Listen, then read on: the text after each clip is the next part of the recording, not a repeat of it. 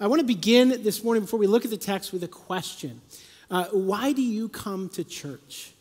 Said another way, why do we do this specifically? Why do we gather in a big group? I mean, isn't it true that we can do much of what we're called to do as Christians without programs, without big buildings, without church staffs and salaries that go with that, without guitars and lighting and so on and so forth?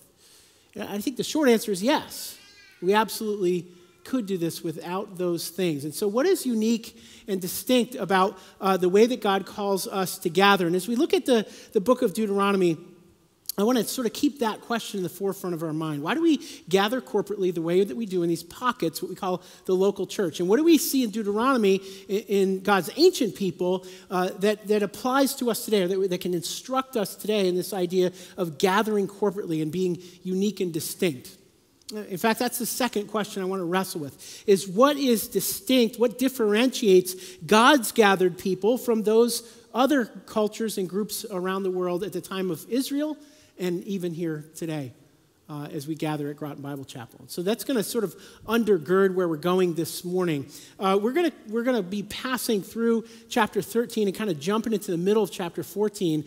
Chapter 13, beginning of 14, really deals with God calling his people to ongoing holiness in two areas. One is dealing with externals, such that he says if a prophet or a leader or a family member or even an entire community seeks to lead you astray, you're to execute them.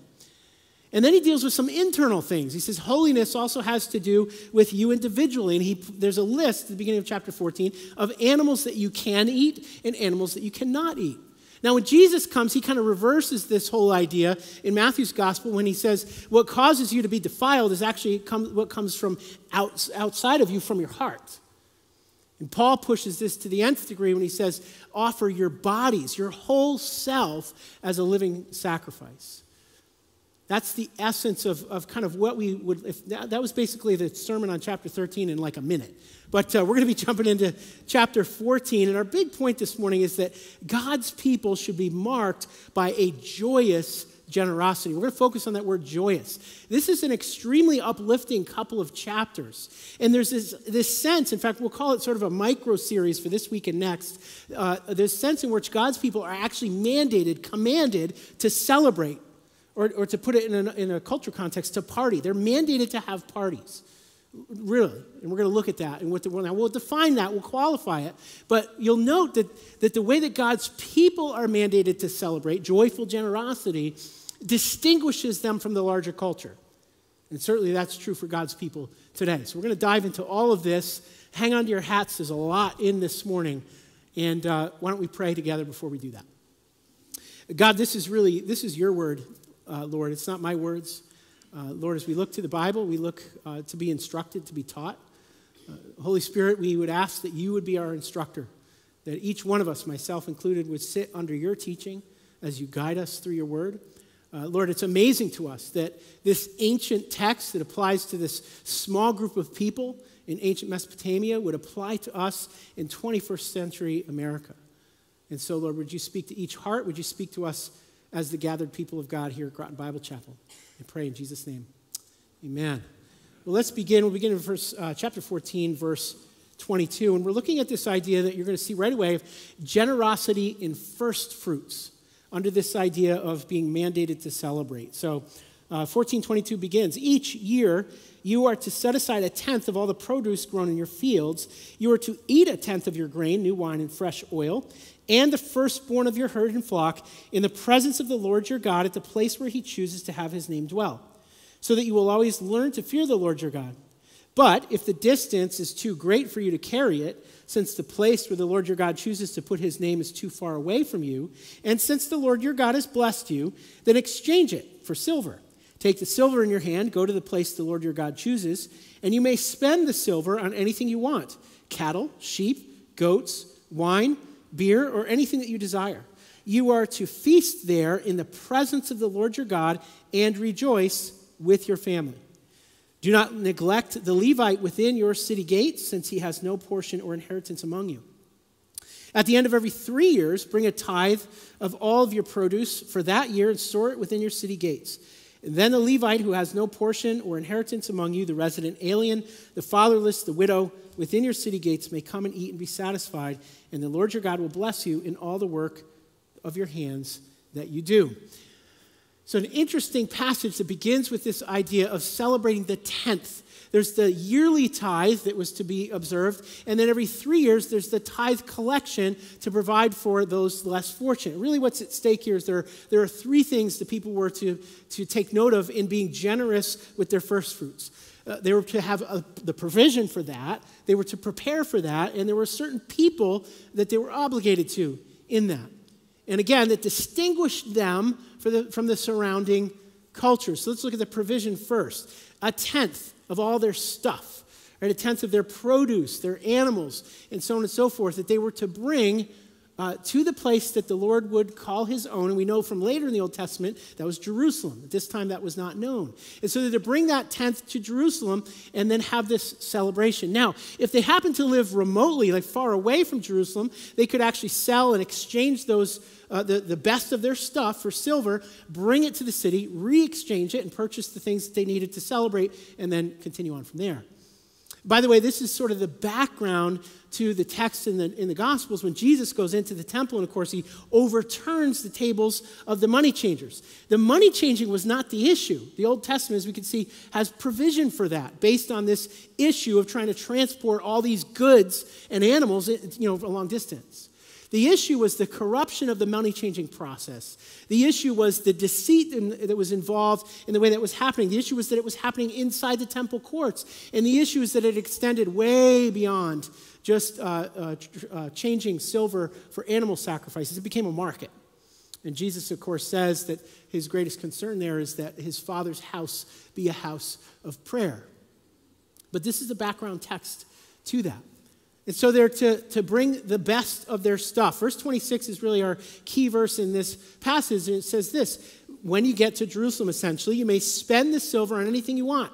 Cattle, sheep, goats, wine, beer, or anything you desire. And then here's the key sentence: you are to feast there in the presence of the Lord, your God, and rejoice with your family. Imagine that God is commanding his people to feast and rejoice, to have a party. In fact, I think this might be a theology for potlucks that we find in the scripture. Something that Christians are very good at, by the way. We have a couple of people in our church that are really passionate about potlucks. And so I know you're taking notes right now. See, it's in the Bible. But you got to speak to one issue here, right? Like, what about a potluck? Imagine a church potluck where there was beer and wine. Well, that would change the dynamic. And why is it here?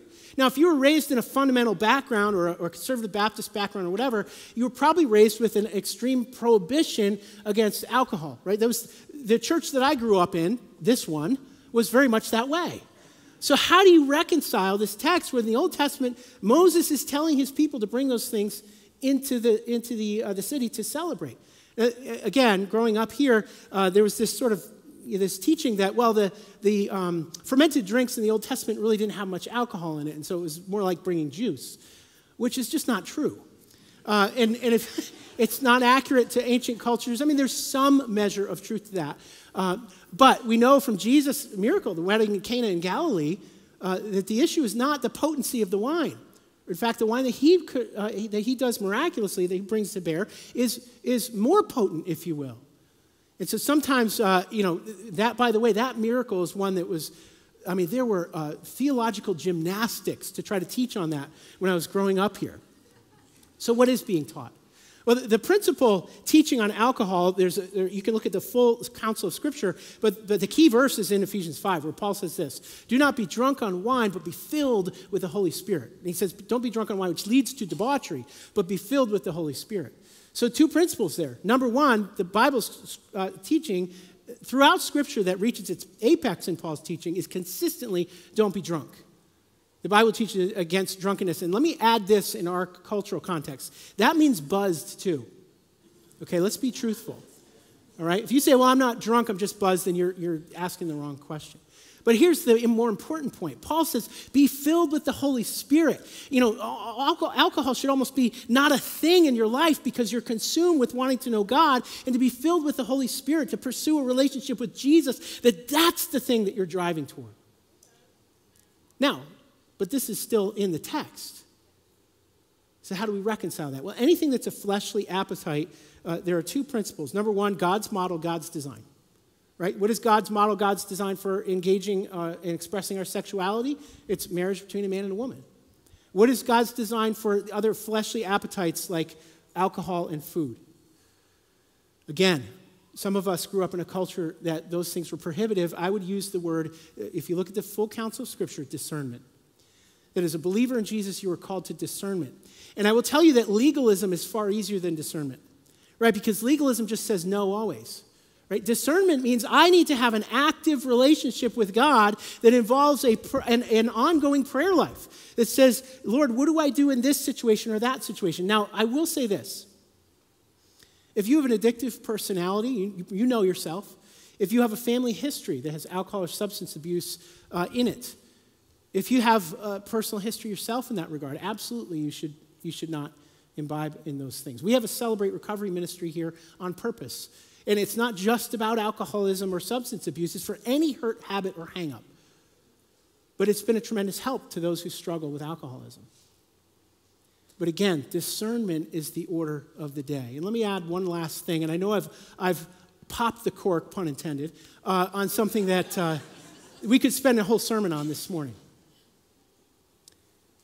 Discernment in this area, and teaching on alcohol in general, completely got passed over.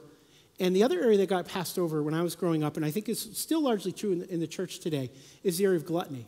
It's interesting that if, in the church I was growing up in some Christian circles, if you were to have dinner and someone were to order a glass of wine, certainly historically here, there'd be all kinds of judgy going on. But coming to one of those potlucks and having 3, 4, 5 desserts was actually praised. It was lauded. Right? And that's something that the Bible speaks very clearly about. In Paul's lists of sins in Corinthians and elsewhere, he lists gossip along with murder and other kinds of more heinous sins. Or gluttony, rather. Gossip, too. Here's the point. Discernment. Discernment. And part of discernment is being in relationship not only with the Lord, but with brothers and sisters that can help you make those choices. But even with that context as a background, the kind of celebrating, even if it did involve beer and wine here in the Old Testament, was to be different than that of the larger culture, which we know from Canaan, and as we get deeper into the Scripture, was basically, and I'm not overstating it, was often a drunken orgy. And so God is differentiating his people within their own culture. And that comes through not just the preparation and the provisions they were to provide, but the people that were involved. How does he say to do that? He says, you are to rejoice with your family. It happened within the family unit and the people of God, and then the Levites were to be included in that. And so as God's people set aside their provisions for the coming year 10th tithe celebration, which, by the way, is probably the Feast of Weeks, which we're going to talk about next week.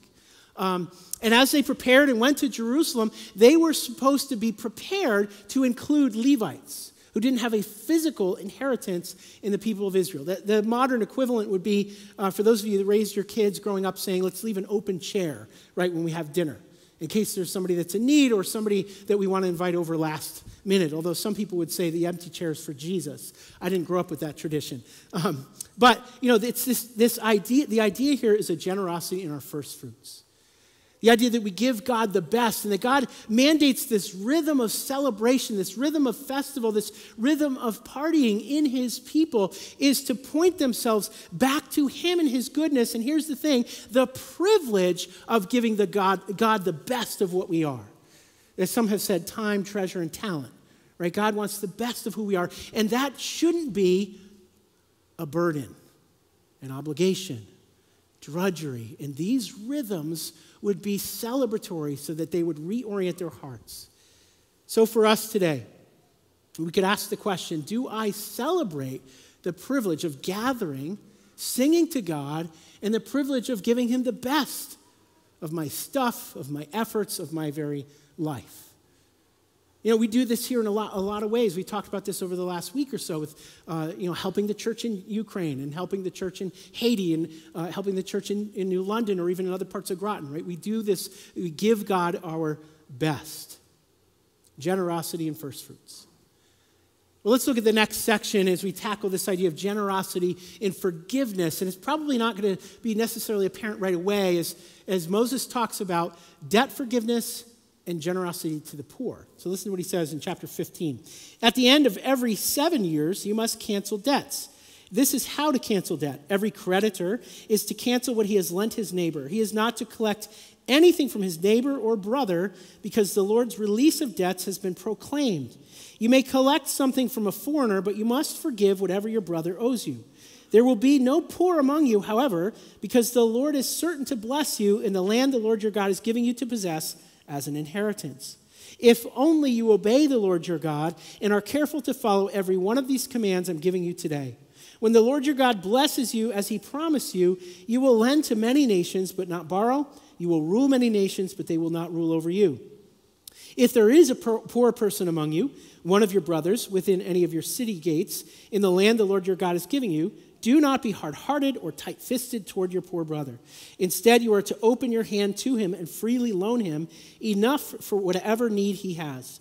Be careful that there isn't this wicked thought in your heart. The 7th year, the year of canceling debts, is near, and you are stingy toward your poor brother and give him nothing. He will cry out to the Lord against you, and you will be guilty. Give to him and don't have a stingy heart when you give. And because of this, the Lord your God will bless you in all your work and in everything you do. For there will never cease to be poor people in the land, and that is why I'm commanding you, open your hand willingly to your poor and needy brother in your land.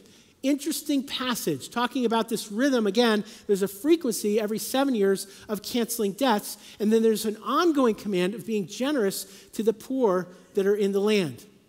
And what is the essence of what Moses is talking about here? We're really seeing, a lot of ways, Moses' theology of poverty. It begins with what seems like a contradiction, right? Moses will say, you shall have no poor in the land. And then he goes on in verses 7 and 11 in particular to describe what happens when there are poor in the land. Well, this hinges on the reality on the ground in a broken and sinful world, even amongst God's people in verse 5, where he says, if only you obey the Lord your God. In verse 11 is the realist. If verse 4 is the ideal, God's ideal, verse 11 presents the reality. You will always have poor in the land. Therefore, there's opportunity. And God gives this if-then statement in verse 7, where he says, open your hand, do not be hard-hearted or tight-fisted, but open your hand to the poor person. There's this sense in Scripture that a hard heart yields a tight-fistedness, and a soft heart yields an open-handedness. But there's also this sort of cyclical thing that can happen where the discipline of being generous, being open-handed, can soften the heart as well. That's kind of what Moses is getting at in this theology of poverty. Be willing, be generous toward the poor, and in debt forgiveness in particular, because of the rhythm of debt forgiveness, be generous. And I love that the Bible uses the word stingy here. You know, it says, don't start thinking to yourself, okay, we're only 18 months from this 7-year debt. He'll make it. He'll be fine. He'll get by without my help. No, be generous. Have an attitude of leaning in. These are very hope-filled chapters about the goodness of God and not only the mandate to celebrate, but the great joy and privilege. God's people should be marked by a joyous generosity, whether it be just being generous to the poor or even forgiving debts. And of course, what the Bible does is it immediately moves from these rhythms of physical things, like canceling monetary debts that were owed, to spiritual pictures. We'll look at Paul in that regard in just a minute, but think about a society that had a regular routine of releasing people from debts that they owed. Think about how they would approach when there was a relational debt, because this was ingrained in them, and how much quicker they would be to forgive. Just as they were mandated to celebrate, have these festivals and parties, they're mandated to release each other from debts. And this is exactly where Paul the Apostle goes in Romans 13. After teaching so systematically the gospel, in the latter chapters, he gets into these really practical teachings. Do this, don't do that, in light of the gospel. This is what he says in verse 8 of chapter 13. He says, let no debt remain outstanding except the continuing debt of love to one another. Love is a powerful motivator toward forgiving sin. And in the scripture, there is this cyclical nature toward my generosity and willingness to forgive you, that my heart would be led along by my behavior, but also having a tender heart that moves me to a point of being forgiven. And we'll see why in a few minutes.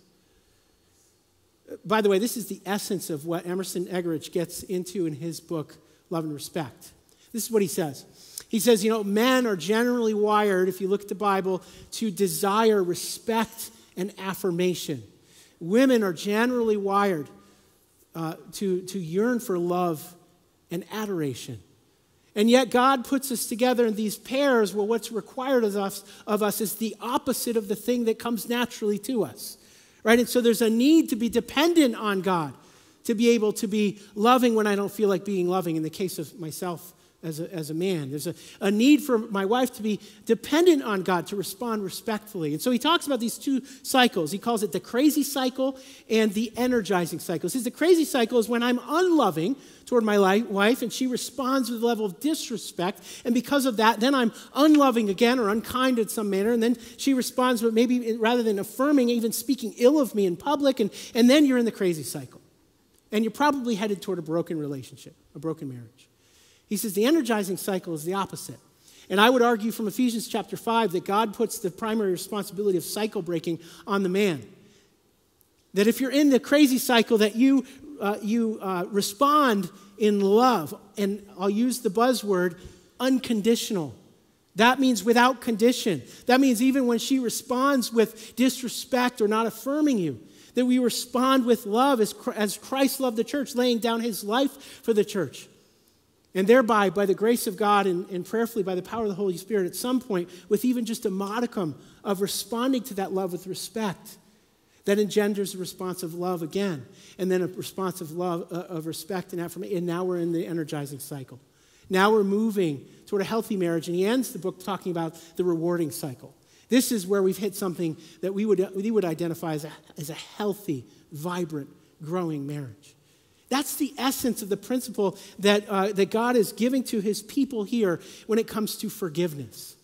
Forgive debts every 7 years through your history so that you might forgive each other. And so I want to ask a probing question of you this morning. I want to even give you a couple minutes to just ponder it.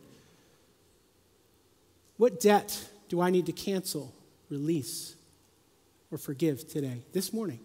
Now, it might be that somebody owes you money. And you need to, maybe God's just laying on your heart, you know what? Just release them from that obligation. But it's more likely that somebody owes you something relational. Someone's broken your trust. They've hurt you. They've disrespected you. They've been unkind. I want to give you like 15 seconds to just, there's some space in the outline or on your phone or whatever.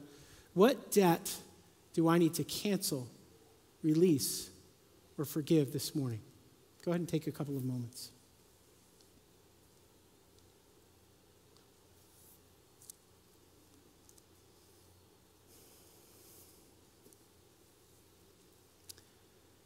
Maybe that you're just not there yet, and that's okay. In fact, I'm prematurely asking you to do something that really probably only the Lord can do in you. And so we're going to get to how do you do that? As we look at this next section of the text, this will be our last section this morning, verse 12 of chapter 15. He says this, if your fellow Hebrew, a man or woman, is sold to you and serves you 6 years, you must set him free in the 7th year. When you set him free, do not send him away empty-handed. Give generously to him. From your flock, your threshing floor, and your winepress, you are to give him whatever the Lord your God has blessed you with. Remember that you were a slave in the land of Egypt, and the Lord your God redeemed you. That is why I'm giving you this command today. But if your slave says to you, I don't want to leave you, because he loves you and your family and is well off with you, take an awl and pierce through his ear into the door, and he will become your slave for life. Also treat your female slave the same way. Do not regard it as a hardship when you set him free, because he worked for you 6 years, worth twice the wages of a hired worker. And then the Lord your God will bless you in everything you do. Now we're looking at generosity, what we're calling in family. That God has called us to be generous within family relationships as as we talked about this idea of forgiving someone, and maybe you're really not there. We see the picture of the how here in this section. Really what we see is the gospel. You see, what God is patterning his people to do in releasing their slaves every year is something that was attached to his release of their slavery. Now, let me speak to the nature of slavery a little bit here this morning. As Americans, or those in the West, our lens for slavery is the African slavery that taints our own history.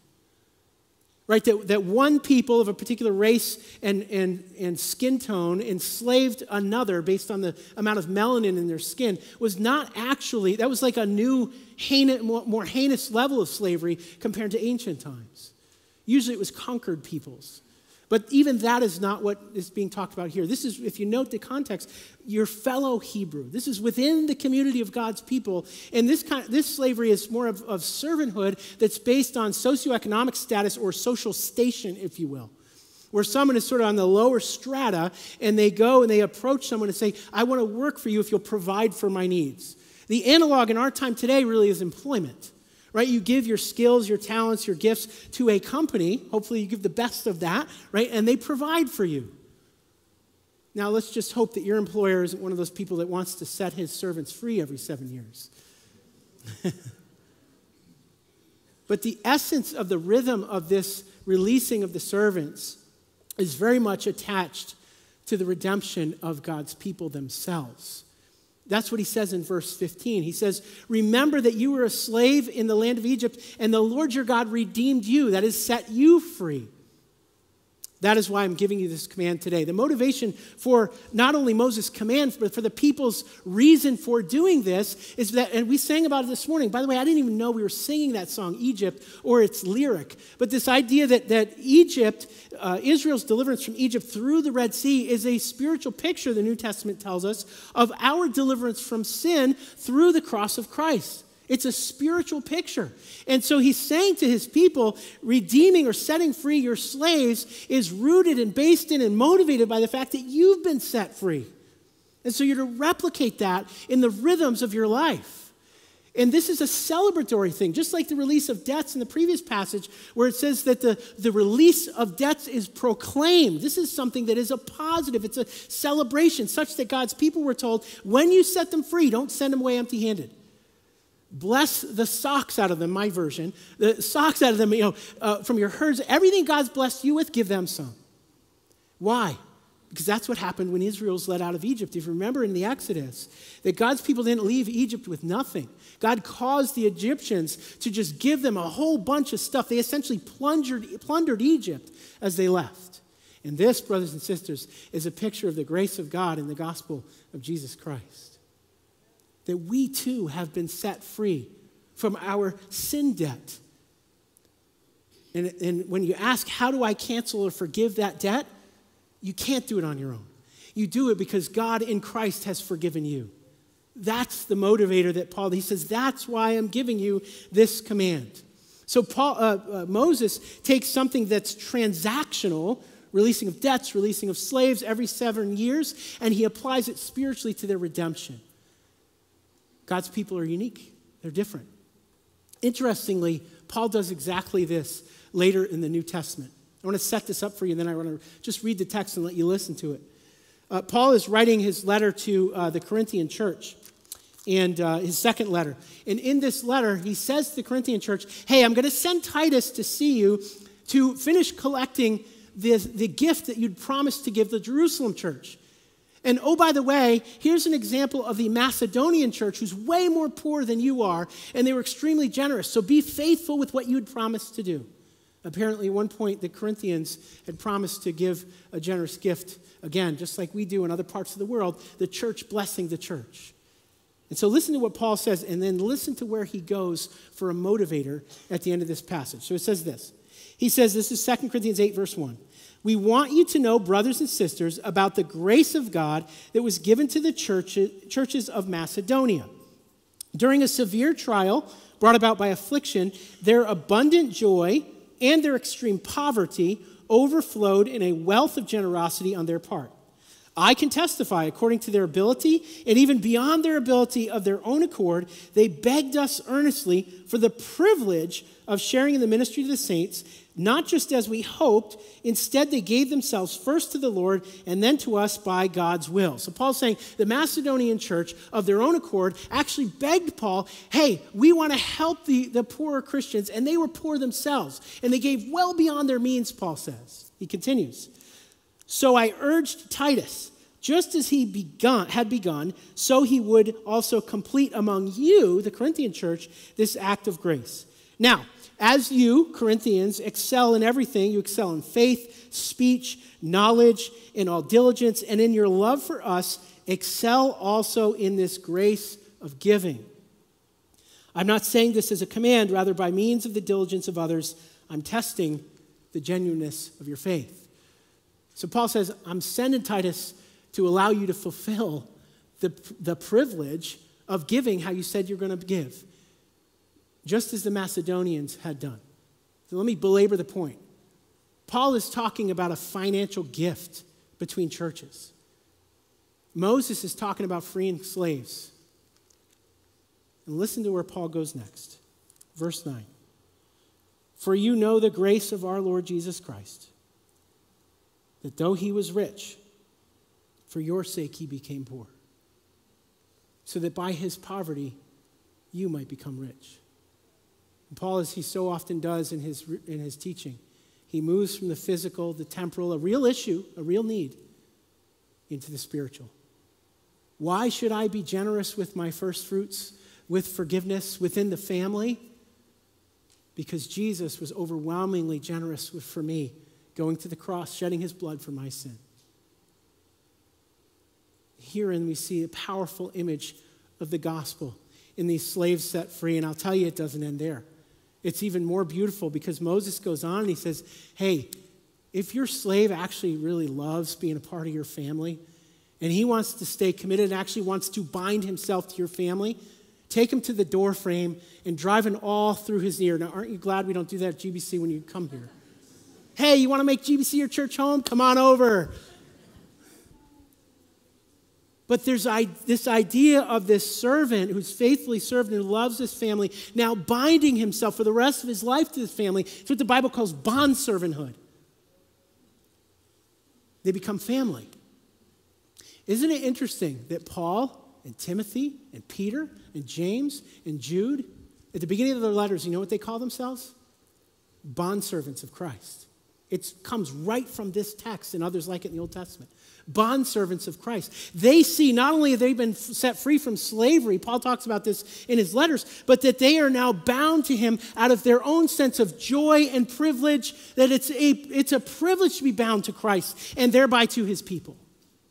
It's a powerful image of the church. Paul says, when in regards to becoming a part of the family of God. In Ephesians chapter 5, Paul talks about all these relationships within the church. And just before he switches to talking about marriage, he says this. He says, submit to one another out of reverence for Christ.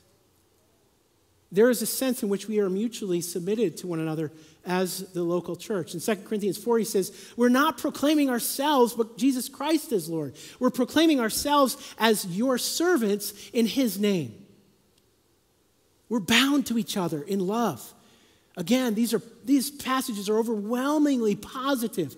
Do you understand what you have in this body in the local church? Why do we gather week by week? Because we celebrate who God is, that we're freed slaves. We celebrate that we get to give of the first fruits of everything we have to watch God's kingdom grow. We celebrate that when we give and receive forgiveness, we see God restore things that could have never seemed to be restored any other way. We celebrate that we are family. You'll hear us talk about the church as a family. If you're new to this church, if you're new to Jesus, my goodness, why wouldn't you want to be a part of this?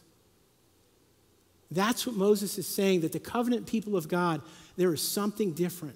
They are mandated to celebrate. So last question, how is God calling us to a greater commitment, indebtedness to each other? We're going to wrestle with this specifically in the spring when we go through Ephesians and look at all 4, 5, 6 metaphors that Paul uses of what it means to be bound together in the local church and the intimacy of that relationship. It's going to be a powerful series, and we're really excited about it. But God's people are to be marked by a joyous generosity. My prayer this morning is that one of these areas, even if it's just some small nuanced area that I didn't think was important, that God would speak to your heart in that. Pray with me. Father, we've tackled a lot this morning, and I thank you for this powerful section of Deuteronomy, Lord, that your people, your ancient people, model for us in rhythms of release, in rhythms of sharing, in rhythms of overflow, your goodness to us. Jesus, we thank you for the freedom from slavery to sin that we have in the cross. Would you help that to overflow in our lives collectively as a church as we gather week by week on Sundays, as we do our Bible studies throughout the week and we meet one-on-one, but especially when we gather together on Sundays, there'd be a sense that it is a celebration of who we are in you. We pray in Jesus' name. Amen.